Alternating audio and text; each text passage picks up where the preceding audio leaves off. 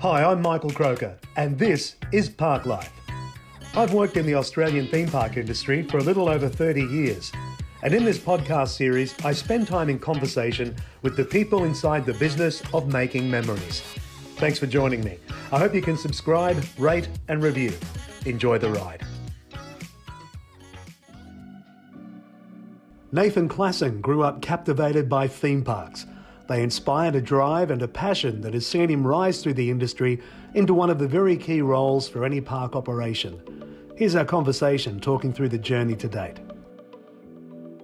So I'm the operations manager for Warner Brothers Movie World and Wet n Wild Gold Coast. So I guess pretty much in essence, for me, anything that's front facing for guests that doesn't generate revenue, that kind of falls under me in some respect from a operational and a logistical sense of what we do every single day here in the park. So for me, I absolutely love it, live it, breathe it. It's, being out there and walking the beat. It's kind of my gig. Who you like are? to do, yeah, pretty much. So you'll see me out there, laying my green tape and moving park benches around. We were just talking before we started here that it's been 10 years now in the industry. 10 years, yeah. Can we jump back in time to when it began and kind of how it started? Yeah, so if I go right back to early childhood for me, my backyard, my parents absolutely hated me. My backyard was a ever-evolving theme park, pretty much. Depending on what park I'd recently visited was dependent on what the park was in my backyard at the time. But that for me sparked the desire to one day come and work for the park. What would you do? You'd have a park visit with the family, then go home and build things in the backyard. What kind of things were you building? Like out of garden furniture? Yeah, so I would use, I've got a photo I'll show you, I've got a photo pretty much of me. It's the timber fence palings that I've chalked up with bricks. Yeah. I've got a skateboard that I've nailed a recycling tub to the top of, and that's what would have been a very dangerous roller coaster back then. That's great. But that was the creativity, I guess. I look back now and I go, God, I did some terrible things as a child that my parents were probably thinking, you're a dangerous man. You're a dangerous man. But for me, that was living and breathing, I guess, my passion and love for what we do here. What was the thing that got you excited as a kid? I think it was the idea that you come into these properties, and I guess I have fond memories of, for me, standing in the archway at Movie World with having a photo with two of the Police Academy performers. And that, for me, kind of sticks in my mind. It's when everyone says, "Oh, what do you kind of remember from that?" And that moment of stepping out of, I guess now when I look back at it, stepping out of reality into this kind of fantasy where everything's colour and movement and sound, and it's bigger than life. Yeah. I think it's an escape from that. Yeah. I've always been a very creative individual. Like I did drama for a lot of my life. Did local theatre, all that type of stuff when I was a kid. So I think that also kind of fosters that idea of some people's attraction to this environment and what we do in the industry. So that was kind of my biggest driver, was that idea of everything is grand, exciting. I just remember watching the parade here at Movie World back in the day, and I would scour the shops looking for the Movie World Park soundtrack so I could take it home and pop it in my CD player and belt the music in the backyard to try and relive this fantasy of what we get to do here now every single day. That's terrific. How old were you when you first put your hand up to get a job in the parks? So I did work experience back in 2007. So that was kind of my first driver to kind of get my foot in the door and understand what that was like. And I feel so sorry for my people advisor from school, because I would hound her like there was no tomorrow to try and organise this work experience here. And that for me, coming in here and doing a week, it gave me a variety of different things. I did a bit of retail, a bit of food, a bit of ops, a bit of entertainment. Yeah. So I did a little bit in that week, but that for me was that's probably cemented my desire to want to be here. So you weren't disillusioned when you finally got in behind the curtain? No, definitely not. Yeah. If anything, it probably sparked more of a drive and desire to want to be here. And then I pretty much waited until I was 18 to start to apply for roles, and that was primarily the prerequisites of operations at the time. So for me, it was kind of waiting for that moment to go, all right, now's the time, I'm set, I'm ready to go. So I waited until that moment. I believe I turned 19 the year that I started here. I started at SeaWorld actually as a external hired ride supervisor. And I think it was the first time that the business had gone down that avenue back in the day. So I was kind of like a test dummy, I guess, to some respect, as to if you were to look for someone externally to come into this environment, where do you hadn't come through the front line, no. You'd come from the outside in. Yeah. What qualified you to be looked at for that role at that time? So I had done, prior to here, I did 5 years at McDonald's. Yeah. And I was a first assistant manager for a franchise store, but then also outside of those duties was the safety manager for the 3 franchise stores that my owner-operator looked after. Right. So a lot of it was food safety related, but food safety, general in-store elements that we would collate reporting. It was very administrative driven, but that was kind of the kicker, I guess, for me, was that having that safety kind of culture background. Yeah. How did you find that initial time at SeaWorld in that role?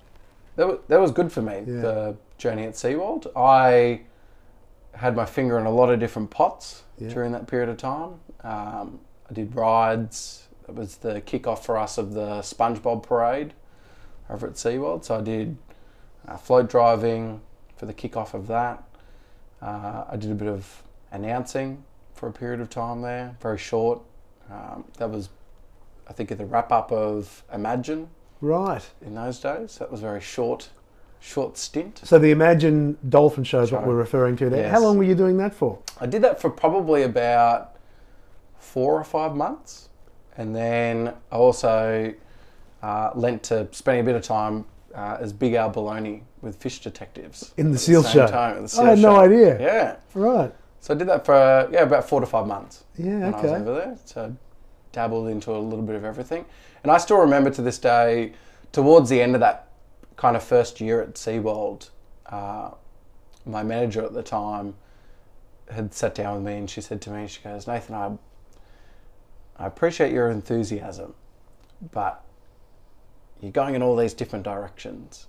She goes, "If I can give you one piece of advice, try and spend the next short period of time to narrow in on what is your greatest desire? What is it that drives you to want to be here? You've obviously got a lot of passion.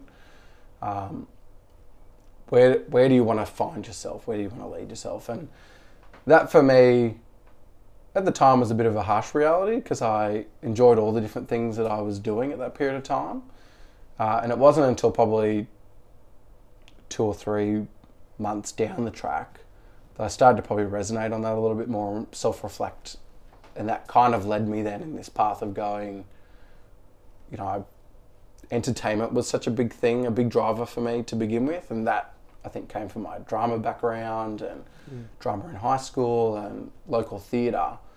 That I kind of had a bit of a mixed idea of where did I want to find myself in this industry, in this business. And as the wheels continued to turn in my ops background, that kind of led me down the path of I like the idea of, you're dealing with the masses, you're dealing with large volumes of people and logistics and movement and all of the facets that come with what we do every single day in ops. So SeaWorld operations then becomes more of a central focus for you. Yes. And we're talking now specifically rides and attractions. Correct. Yeah. Yeah. And in terms of your growth curve, you're still a young man, even younger than you are now, but you're still a very young man at this stage. How old were you? I was probably back end of 19, almost 20 in that Wow. period of time. So for me, like I think I had a bit of the mindset also that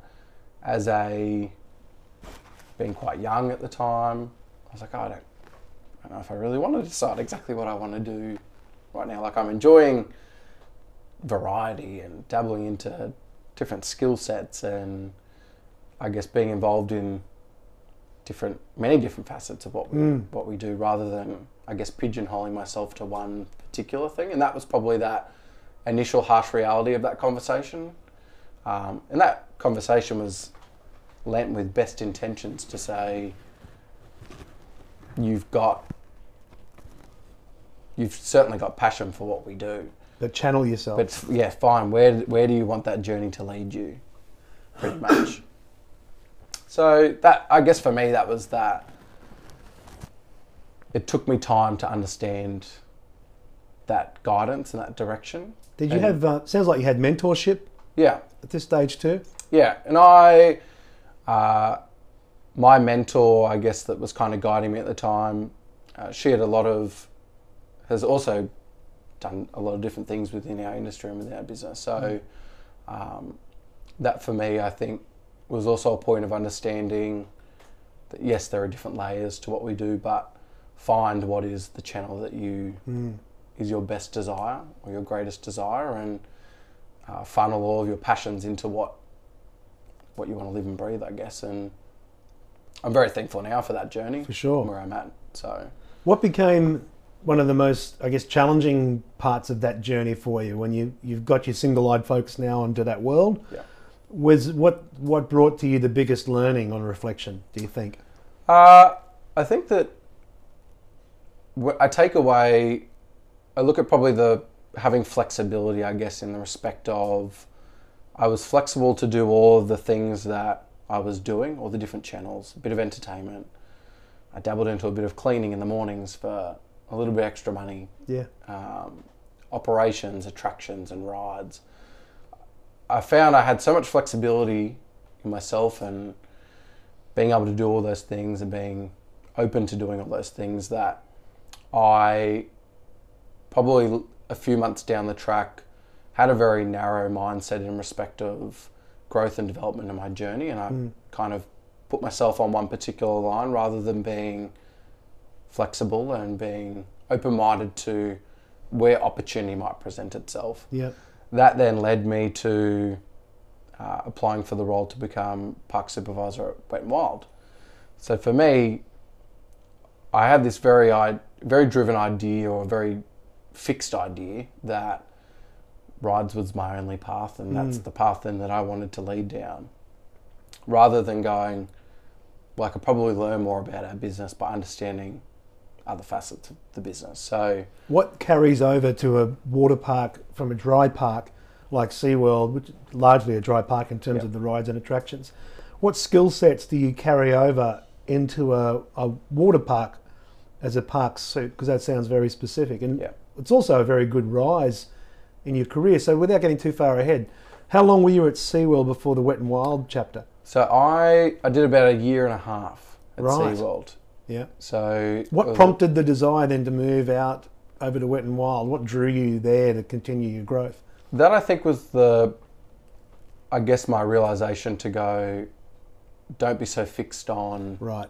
the idea that growth and development or learning has to come from one place. Yeah. Particularly, I guess we're very fortunate in our business here that we have that availability, that we have a number of different properties that all lend themselves to different personalities, different ways of operation that, for me at that point in time, that was probably that idea of going, I don't necessarily have to just stay at SeaWorld to continue to grow. Just in that space, there doesn't seem to be any kind of fear in you about taking a chance on yourself. Mm-hmm. And you're obviously driven by the passion that you had as a kid, developed for the parks, Yep. and there's a genuine love for the business. But there doesn't seem to be any self-doubt about what you might be able to achieve. Did that come from home? Did it come from your formative years as a teenager? Is it something you're even aware of? But it doesn't sound like you're someone that was second-guessing yourself. I don't. It's probably not something that I've really thought about a great deal, to be honest with you. Yeah. But I think I'm very fortunate that my upbringing, I was very, very much supported in my family upbringing to do what you want to do, be very passionate. My parents were parents that would lend themselves very thin on weekends to be taking me to local theatre, my brother to cricket or soccer or sport, and my sister to dance or physical culture. So we were, I guess, fortunate enough that they put everything aside to allow us to do the things that we wanted to do. And I think that probably lends to, I guess, my mindset and my drive and being open and flexible to challenge and accepting challenge when it presents itself, rather than, I guess, shying away from things that might be the unknown or... Yeah. That's terrific. That's in you different. Instinctively rather than having to consciously bring attention to it. That's a great gift. The Wet and Wild experience must have brought with it its own set of challenges and evolution for you, because it's a completely new kind of park. Yeah. What's one of the bigger learnings you took out of that chapter? My probably biggest learning from my journey at Wet and Wild, I spent about close to 3 years there. That was my journey before I then came back to the hard ride element. But my journey at Wet and Wild is understanding that patron behaviour is a big change for a water park environment. I guess you kind of have, there's so much control in a hard ride park. You know, you look at SeaWorld and MovieWorld, we have control in movement and control in process, control in attractions. You know, you're locking someone down into a harness that all they can do is stay seated, enjoy the experience, and then the train comes back into the station and they can hop out and be on their way. In Wet and Wild, you've got patron behaviour elements that guests can do what they want. They can, a bit more dynamic. Yeah, they can go where they want to go. There's no structure to the day. There's no shows. There's no idea of I've got to do X, Y, and Z in my day. I can kind of just go where I want. So the patron behaviour and the behaviour of the guest is such a big thing. You've got to probably become more adaptable, and you've got to become more, I guess there's a greater level of reasonable adjustment over there versus where we have such structure in parks like MovieWorld and SeaWorld. You know, the typical guest would come in and go, oh, I'm going to go and see the 11:15 dolphin show.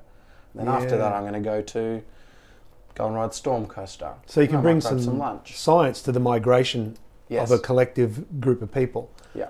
And now you're in an environment where it is a little more open space. Yes. And it's kind of happening in real time all the time. Yeah. How many years with Wet and Wild, did you say? 3 years for Wet and Wild. Yeah. Then in that journey in itself, I dabbled into multiple opening seasons of Wet and Wild Sydney. So that in itself was a big learning for me to be that's present for that. You're starting now with a park or a business that is effectively there. You're there at the very point of breaking earth. Yes. To 100%. hand over and I guess the first year or so of operations. Yeah. That must have been an incredible time with no shortage of challenges. Yeah, 100%. And you're moving interstate back and forth. Yes. What was that experience like? Can you tell us, without going into great detail behind the curtain, but can you tell us what that did for you professionally and personally? That for me was the idea of coming in. You've got to have, you don't want to be reactive. You've got to come in with the idea of understanding the challenges that you're about to be faced, and those challenges, yes, they may present themselves right here and now, but they're a challenge that they may face 2 days down the track, a week down the track, 2 months down the track, particularly in a new park and a new environment. For me, it was, we've got such regimented process in existing properties. MovieWorld in itself has got 29 years of operation. Yeah. There's regimented process and structure to go to something that's brand new. There is only so much of that you can establish from the get-go. Yeah. So you've really got to be thinking ahead, and that for me was probably my biggest learning of, rather than where we would maybe put out a spot fire here on these parks up here on the coast, where we can put out a spot fire, come up with solutions and move forward. You might put out the spot fire down in that brand new park in Sydney, but there's every possibility that same challenge will present itself again later down the track. And that's that learning of putting process in place. You've got new team members, you've got new leadership, you've got guests who are also brand new to that space and that environment. We're very fortunate here on the coast that we've got locals who understand our people, understand our processes, understand our offering, and they come because they enjoy those elements. They have local knowledge. Yeah. You don't have any of that, so you're very much starting fresh down there. But that was a big learning for me. One that I'm very thankful for. How long on that project? So the first season I did 12 weeks. Yeah. That in itself is a lovely story. We were actually filming the first day of the In-Betweeners. We're filming at Wet Mile Gold Coast. The UK series? Yep, UK series. So they were doing their film here in Australia. So they were day one filming at Wet Mile Gold Coast. Yeah. So I was here at, I think, like 2 a.m. in the morning to prepare for that. And the day continues to roll on and it reaches 11 o'clock. And I get a phone call from the general manager of Movie Board at the time, and she calls me and says, they've realised that there's probably a little bit more work that needs to happen before we start our pre-open previews down in Wet Mile Sydney. Need some help down there. Any chance you'd be able to help out? And for me, 100%, I put my hand up straight away and I'm happy to go. No worries at all.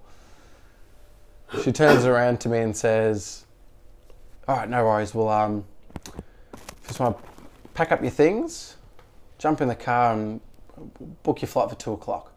Right. So boom, that day, straight on a plane, down to Sydney, grab my hire car, out to Western Sydney, and here we go. Yeah.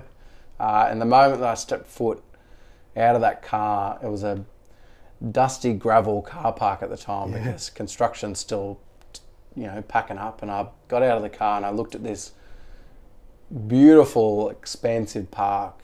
You pull up and arrive near the admin building. You look over colour and greenery of this beautiful property. That moment of being a theme park junkie and seeing that, I was like, what a beautiful park. Yeah. I was caught up in the excitement of it all to not realise what the journey of the next 12 weeks were going to be at that period of time. But isn't it great just to jump in that space without wanting to cut your flow? But I think that's a really good point to make, that thrill of being in the business that you love still is something you can catch when it happens, and it's that the child in you hasn't gone. Yes. And obviously you can't be coming in functioning as a child every day. But if the child is in you enough that you can recognise it in those moments, then that's a reminder, I think, that you're still on the path you need to be on in the business you should still be in. Yes, most certainly. I think it's when you no longer have that sense of wonder or those little pockets of emotion when you see something that is still close to you in terms of this industry. That's when you probably are in trouble. Yes, 100%. So you were still getting that giddy kind of feeling of, as a park fan, look at this is beautiful. And then the other part of your brain has to kick in and say, yeah, it's beautiful, but there's a little bit of work to be done. Correct. Here. And so that period of time where you were moved back into Sydney, how long were you on the ground there? So I was there for 12 weeks. 12 weeks. For the kickoff. And then for the remaining part of that 3-year journey at Wet Mile Gold Coast, I went down each year for September kickoff to help those guys out with their park open. And that would be for about a 6 to 8 week period each year. And that was, you would face similar challenges, and that comes with pretty much completely turning the tap off on your day-to-day operation, packing everything up and closing for the winter. Right. And then you've got to restart that entire thing altogether again. It's funny, we put together a process around that execution. We call it the Christmas tree. Mm-hmm. You put the Christmas tree back up every single year, pop all the baubles on, but at the end of the season, you're packing it all down again. It's easy to put it all away in a box, but to go and unwrap that, take it all apart every single year is a big challenge every September to do that. But again, it was a journey for me that I look at what we've just gone through with the pandemic. Yeah.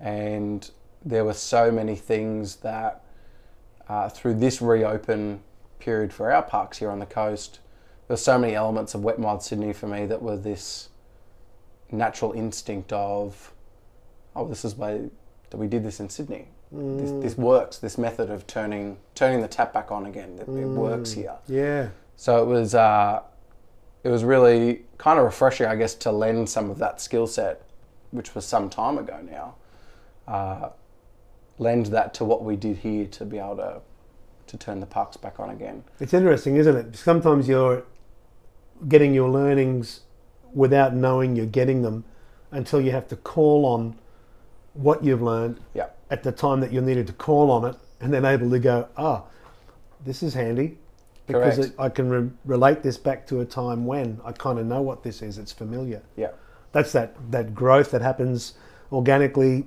over the course of your lifetime if you're open to it and if you're in the game long enough, which you clearly have been. Yeah. So coming out of that experience, if we were to jump ahead a little bit in time, Wet n Wild Sydney opens and it does what it does, and you're back on the Gold Coast. What eventually draws you out of water parks, and then where do you move after that? That was my coming back up, I guess, and doing that 3-year stint at Wet n Wild Gold Coast. That probably fueled a greater desire, more so for the industry for me, rather than narrowing in on a particular property or the elements or facets of that particular property. So for me, I guess it was that idea of, there are so many things about what we do in our business that all lend to themselves. They all come hand in hand.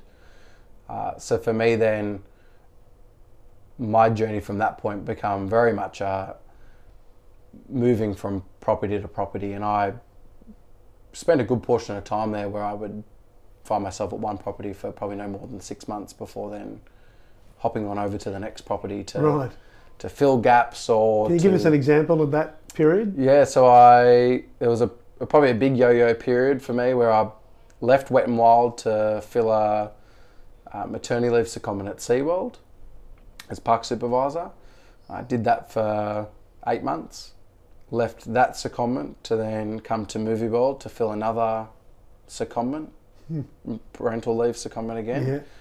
Yeah. I then ended up back at Wet n Wild for 3 weeks. Got picked up for another secondment to go back to SeaWorld. So yo-yoed back there again. Just during that period of moving back and forth across the sites, was there a sense of where do I belong, or was it more of a sense of, no, I'm quite happy to hop here because I'm bringing what I know into the business and servicing a need, and I'm also picking up some new learnings along the way? Or was there a sense of, hey, you know what, it'd be great to know I'm going to plant some roots at the back of this? Yeah.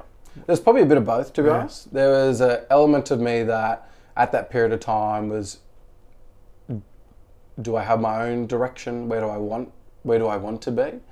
And that, I think, is that natural instinct. You work with, I was working with colleagues in those particular parks that were in those roles or were in their roles for some time and had been in those parks for some time. So I think you have that natural instinct of going, where is my journey then? If I'm the one who's hopping around going from place to place, do I have structure?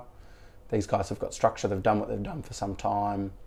What happens to me at the end of this secondment? Where do I end up? So there was a little bit of that, but I look back now and I'm so thankful for my journey to have gone in that direction, and that for me was the learning of being able to be adaptive, work with different teams for short periods of time.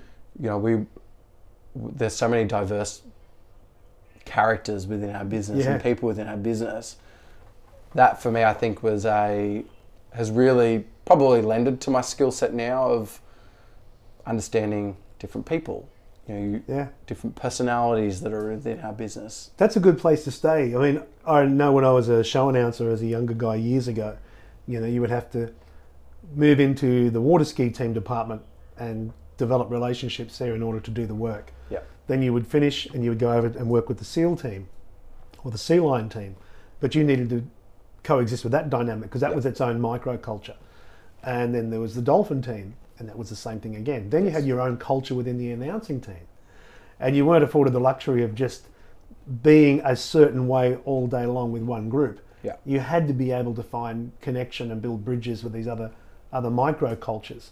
And then again, you're learning these skills about dealing with humanity and in all its various forms, which helps you certainly as a leader too, as you grow and you start to understand that there are only so many personality types. Yeah. And when you can identify your own, it becomes a little bit easier to identify the others. Yes. And then there'll be similar traits that will run through. There'll be people's own individuality, but there'll also be certain baseline elements that'll make up, you know, a certain grouping of personalities. Correct. So you inherently able to be able to do that, you've got to have a little bit of a liking for people. Is that something that you obviously had? You had a certain amount of tolerance and liking? Yeah, I guess as corny as it may sound, I'm a big people person. I think that there's a saying that my team absolutely probably hate the saying now because I overuse it all the time and I'll whack it on everything that I can whack it on. It's like a bumper car sticker pretty much. But there's a saying, a Walt Disney quote, which is, without reciting it word for word, talks about the fact that we can build these beautiful environments, but in essence it takes people to make the dream the reality. And I'm a big believer that our people are what drives what we do. You know, we could allow guests to come into this beautiful landscape that we have here at Movie World, for example, with no characters, no team member engagement, no people.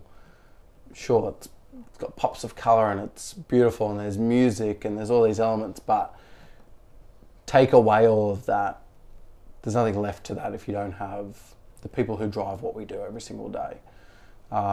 That for me, I think, is probably where, yes, I would say that I'm a very people-driven person. Engage with your teams, be present. You know, no, that's great. It fosters the culture that I think is what you need in this space, in this environment. Yeah. I had a corny, some would call it corny, little metaphor, a story that I would tell my staff when I was at Wonderland Sydney all those years ago. And that was that the business is the body and blood coursing through the body is the people. Yeah. And we want to keep the blood healthy and we want the blood to be moving to all the right locations efficiently. Yes. And the body will stay robust. Correct. So as long as we've got healthy blood, and the metaphor did go on, but I won't make this about my metaphors. But I would live by those, and I think it is about people. Just to jump, you mentioned Disney before, and I've seen some of your social posts over the years, and there's a constant that kind of trickles through, and there'll be images or stories from your experiences seeing other parks overseas, which goes back to clearly demonstrating your love for all things parks. Yes. What is it particularly about some of your experiences, let's say with a Disney or any other kind of brand in the US, when you've been really impressed? What have been the things that have done that to you? What's it left you with? I think for me, it's the one. I think there's a big people element to their parks that I'm a big fan of, and I think that's that engagement and being involved and being a part of the story. You look at properties like Disney parks for a perfect example. You know, they've got there's such brand loyalty to what they do that their people become so involved and throw themselves into the story and the environment and the reality that they're working in. That for me, the idea of being able to again leave that escape of reality to be able to go into this environment that is, there's fantasy, there's discovery. That for me is a big love for, I guess, what we get to do, and for me personally, it's about being the opportunity to be a part of that. When you talk about, for example, just then when you talk about Disney parks and you reference those snapshots where you've seen my visits and whatnot, for me, that instantly gives me a visceral feeling towards what we do and those experiences. And I think that they're the things that if you can take that moment to, for me, recognise that right now, for a perfect example, if I'm having those moments, they're the moments that drive me to be able to provide that for the people that come and visit our parks or come and visit what we do. I absolutely love taking people to the places that I've been able to go and visit and travel. Friends, family, to be able to take them to those parks and experience what joy and desire I get from that. That for me is a big passion driver to go. I talk about this stuff all the time, and it's all you hear about is me, banging on about Disney or talking about this or talking about that. This is why I love what I love. I had the pleasure years ago would have been around 2006, and the chief executive officer at the time for Village Roadshow Theme Parks was John Menzies. Yep. And I kind of grew up being aware of John, and he was an innovator, and he's as close as, I guess, as anyone has been in the history of the parks at that time to a Disney-esque Walt type character. He was an innovator, he was a pioneer. And I had this rare opportunity to travel to the States with him, and we were visiting a Disney park. And it was my very first time in a Disney park, and I'm with John. Yeah. And I remember the excitement John had about me being there to see this park. And it was like a scene out of a film. He's moving at double time. He's a man, I think would have been in his 60s at the time. He's moving at double time through the park, and I'm hurrying behind through the crowd, a bit overwhelmed, and I'm maybe mid-40s, late 30s. And the excitement that he had of, Michael, wait till you come around and look around this corner here. I'm going to show you this particular street, and look at what they've done here in terms of design. And he would be opening my eyes up to, can you see how they've installed this street in such a way where there's nothing to pull your focus away from that feature at the end of the street, which might be the castle. And we went and watched the shows. And again, it was like getting this masterclass from a master about what makes this particular park work as well as it does. There is something going on here. There is some science in design and layout, in colour. And for me, it was exciting just to see him excited. Yeah. That it was, wow, I'm in the company of someone who still hasn't lost that childlike exuberance, who still comes into a Disney park, for example, and walks around wide-eyed, who you would think would have every right to be a little jaded and matter-of-fact. Yeah. But he was, I want you to see this. Can you see what they've done here? Can you see how they've done that there? Yeah. Can you see how genius that is in terms of design? And so, it's always wonderful to be around leaders that have that sense of excitement about the work that they do. Yeah. So with your current role, could you give us a little bit about just what that involves and how it came to be? Can we talk about when that began and what that brings with it? Yeah, so I'd actually just taken a short stint away last year and stepped out of directly working in our parks to go and work for a company that still works with our business and with our parks, and be on the other side of the fence, I guess. Even for that in itself was such a good learning opportunity for me to be, I guess, in the shoes of the other guy that's a part of our process. We all too often, we do what we do in our parks as, I guess, people of our business, but then I probably don't always think about the fact of, well, what about those that I'm dealing with that are not directly a part of our business? Yeah. They lend their expertise, they lend their experience, they lend their services to complement what we do every single day in our parks. But I've probably never put myself in their shoes. So for me, that was a big learning curve to be a part of that. And I was there for about 8 months. So it was a nice little step away to be on the other side. But it brings you back stronger. Correct. Yeah. And I remember receiving the phone call asking me, would I be interested in coming back to the parks? And that moment for me was the realization of how much I appreciate what we get to do here every day. Missing that, over that period of time, so many things that I would have typically been involved in had come and gone for the year and they'd been done. There was a part of me that had a bit of FOMO, missing out on being a part of those things that typically you would be a part of. So for me, there was no hesitation to say, "Oh, I'll be back tomorrow if you'll take me back. I'll come back straight away." Let's just talk about the size of that role, because it brings with it obviously an immense burden of responsibility across multi-sites. Yep. So, and again, there's this pattern of not being daunted by what you think you're able to achieve. So you've obviously jumped back in willingly for that. When you looked at the scale of that role, there was no trepidation. Obviously, it excited you. Yeah. What lured you back in terms of appreciating how big that role would be? What did you think you might bring into that? I think this was probably when I talk about my park hopping that I'd done back in the day, where I'd moved from one park to another.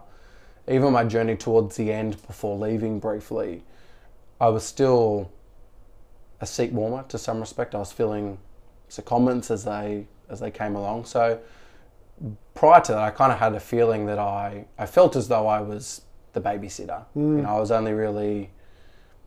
I was filling the chair, I was filling the space and leading the ship, most certainly, but I didn't feel as though I was able to innovate or make positive change.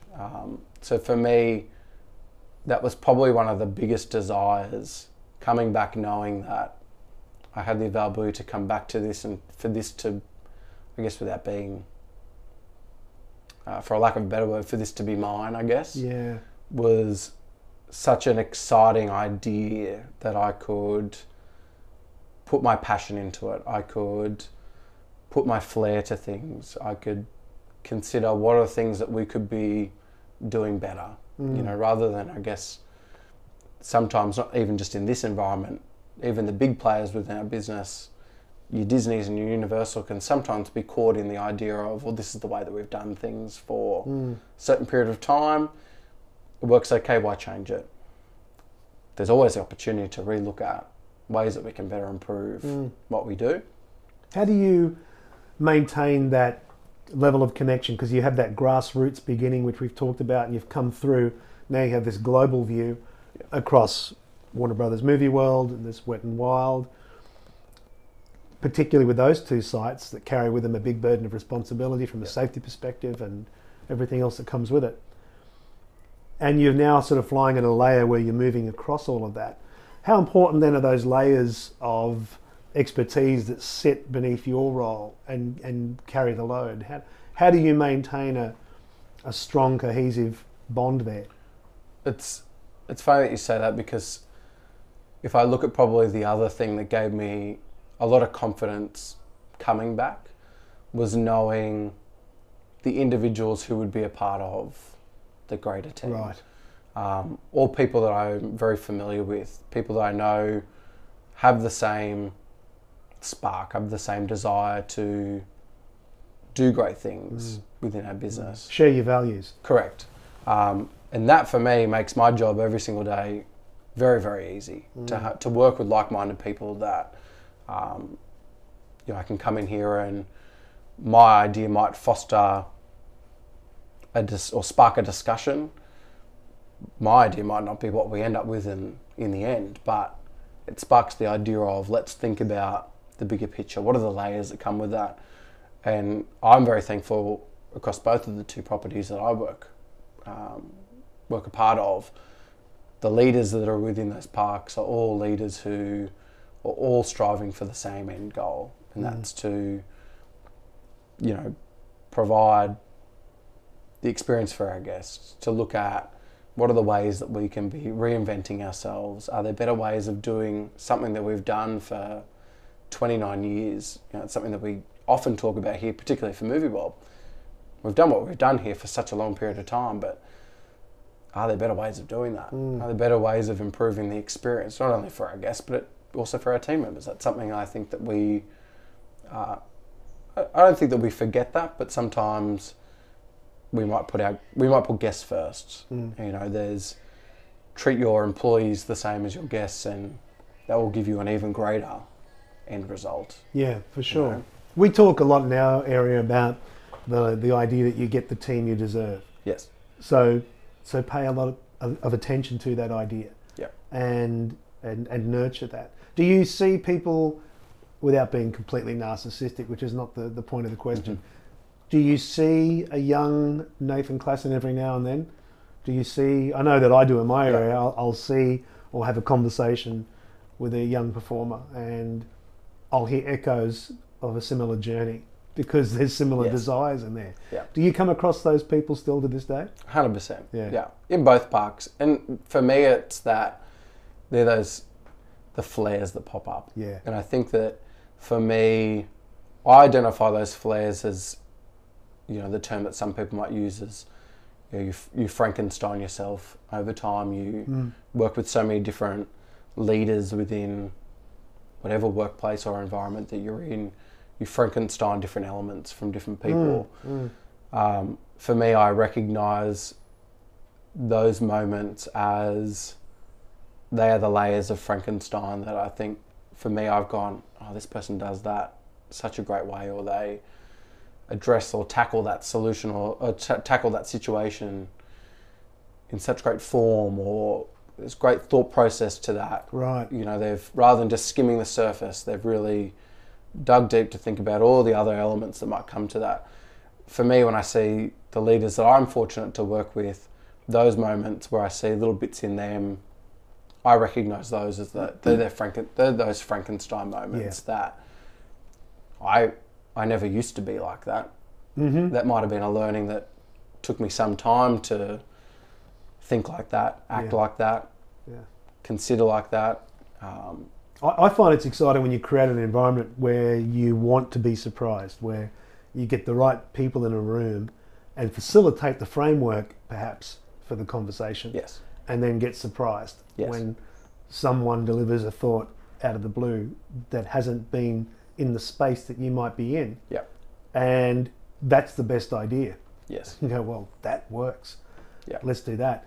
And so for me, it's recognizing that part of that, my responsibility is to ensure that I'm allowing those conversations to breathe in such a way that people can feel comfortable enough to say, what if this? Yeah. And recognize at this point in the process, guys, no idea is a bad one. Correct. Let's just get them out and throw them on a wall and see what sticks. Yeah. And that's exciting. 100%. Yeah. And I guess that's probably to my point before, I guess the idea might start with me, it might start with someone else. Yeah. But the fact that that idea can go so round table and completely evolve from being maybe a planted seed to turn into something that is so big, that doesn't just come from one person. That's a number of different people being involved in that, looking at it from all different angles. I think that's probably where one of the things that makes working in this environment and getting to do what I get to do every single day so attractive is that we are so fortunate to work with such a large group of individuals who are all like-minded. Yeah. They think in the same direction. Their agenda is also, we're all driven to the same agenda. For sure. And I think to your point, I was, I don't know, maybe 23 when I pitched a show concept to the then manager at SeaWorld. And it wasn't a show that they were asking for. I just felt it was a show that they needed. Yep. And it would have been easy to have a culture where if we haven't asked you for anything, don't bring us anything. Yeah. But we had a culture which I think resonates today, where it was, okay, that's interesting. Take me through it. Yeah. And there I was as this young kid taking them through it. And the short version of a long story is that idea eventually took root and became a thing for quite a few years. And so that has never left me, that idea that that's important to maintain that culture where let the ideas be fertile, let a culture develop where the team can not only feel validated but feel that they can bring forward Yes. thoughts, because you just never know where the next great thing might come from. Yeah. You know, just to ask you a couple of final questions, and appreciate your time here in this episode. So what is it that still keeps you motivated? And I think we may have touched on it throughout our chat, but what is it that still keeps you getting up in the morning wanting to do it? I think that the essence of it for me is probably my deep-rooted passion, I guess, for what we do every single day. This morning was probably that greatest realization for me of going, right now, you know, we're at the start of, or the end of December. We're in the busiest time of our year. This is the moment that we prepare for every single year. To drive into work today, knowing that I get to be on the ground, out there with the people, out there with the guests, tweaking, fine-tuning, that for me goes back to my basic roots of being a ride supervisor back in the day. It allows me to come in here and, I guess, be hands-on and be involved in what we do every single day. Great. To be still afforded the availability to do that in what I do makes me love what I do, rather than being stuck behind a desk in front of a keyboard every single day. Busy being busy. Yeah, I'm so thankful to come in here and be me, be out there, be present, be involved, be hands-on. Yeah. You know, the idea of being able to follow the parade at the end of the night, for me, is that typical token theme park opportunity to be present and be there and be available. You know, they're those small little moments that, you know, for me they're the highlights. So I might even join you walking up the back of that one night just to feel that again myself. Yeah. What, if you had to look back, and I'm sure there's many, if you could single out one of the proudest moments that you have and just recall that, what would be one of the proudest moments in your working life? My proudest moment, to be truthfully honest, as much of a challenge it was, as exhausting as it was, the opening season of Wet n Wild Sydney was probably my biggest learning. I had so many takeaways from that experience. It was long, it was exhausting. You know, they were big days. You know, that park in season 1 was open from 8 a.m. until 11 p.m. at night. You know, that was a big effort by everyone who was involved in that. That is probably the moment that I go. It was also probably my turnaround moment within this business, where I really probably recognised where my passion and desire lies, or where my journey was leading was the right journey. It was where I was meant to be, what I wanted to do. Fantastic. That was probably my biggest moment. As they say, if there's no adversity, there's no growth. Correct, 100%. Mate, been terrific to have you on and to spend almost an hour going back through your career. Thank you for making the time. No, thank you. It's been an absolute pleasure. A little trip down memory lane. Appreciate it. Thank you. Cheers.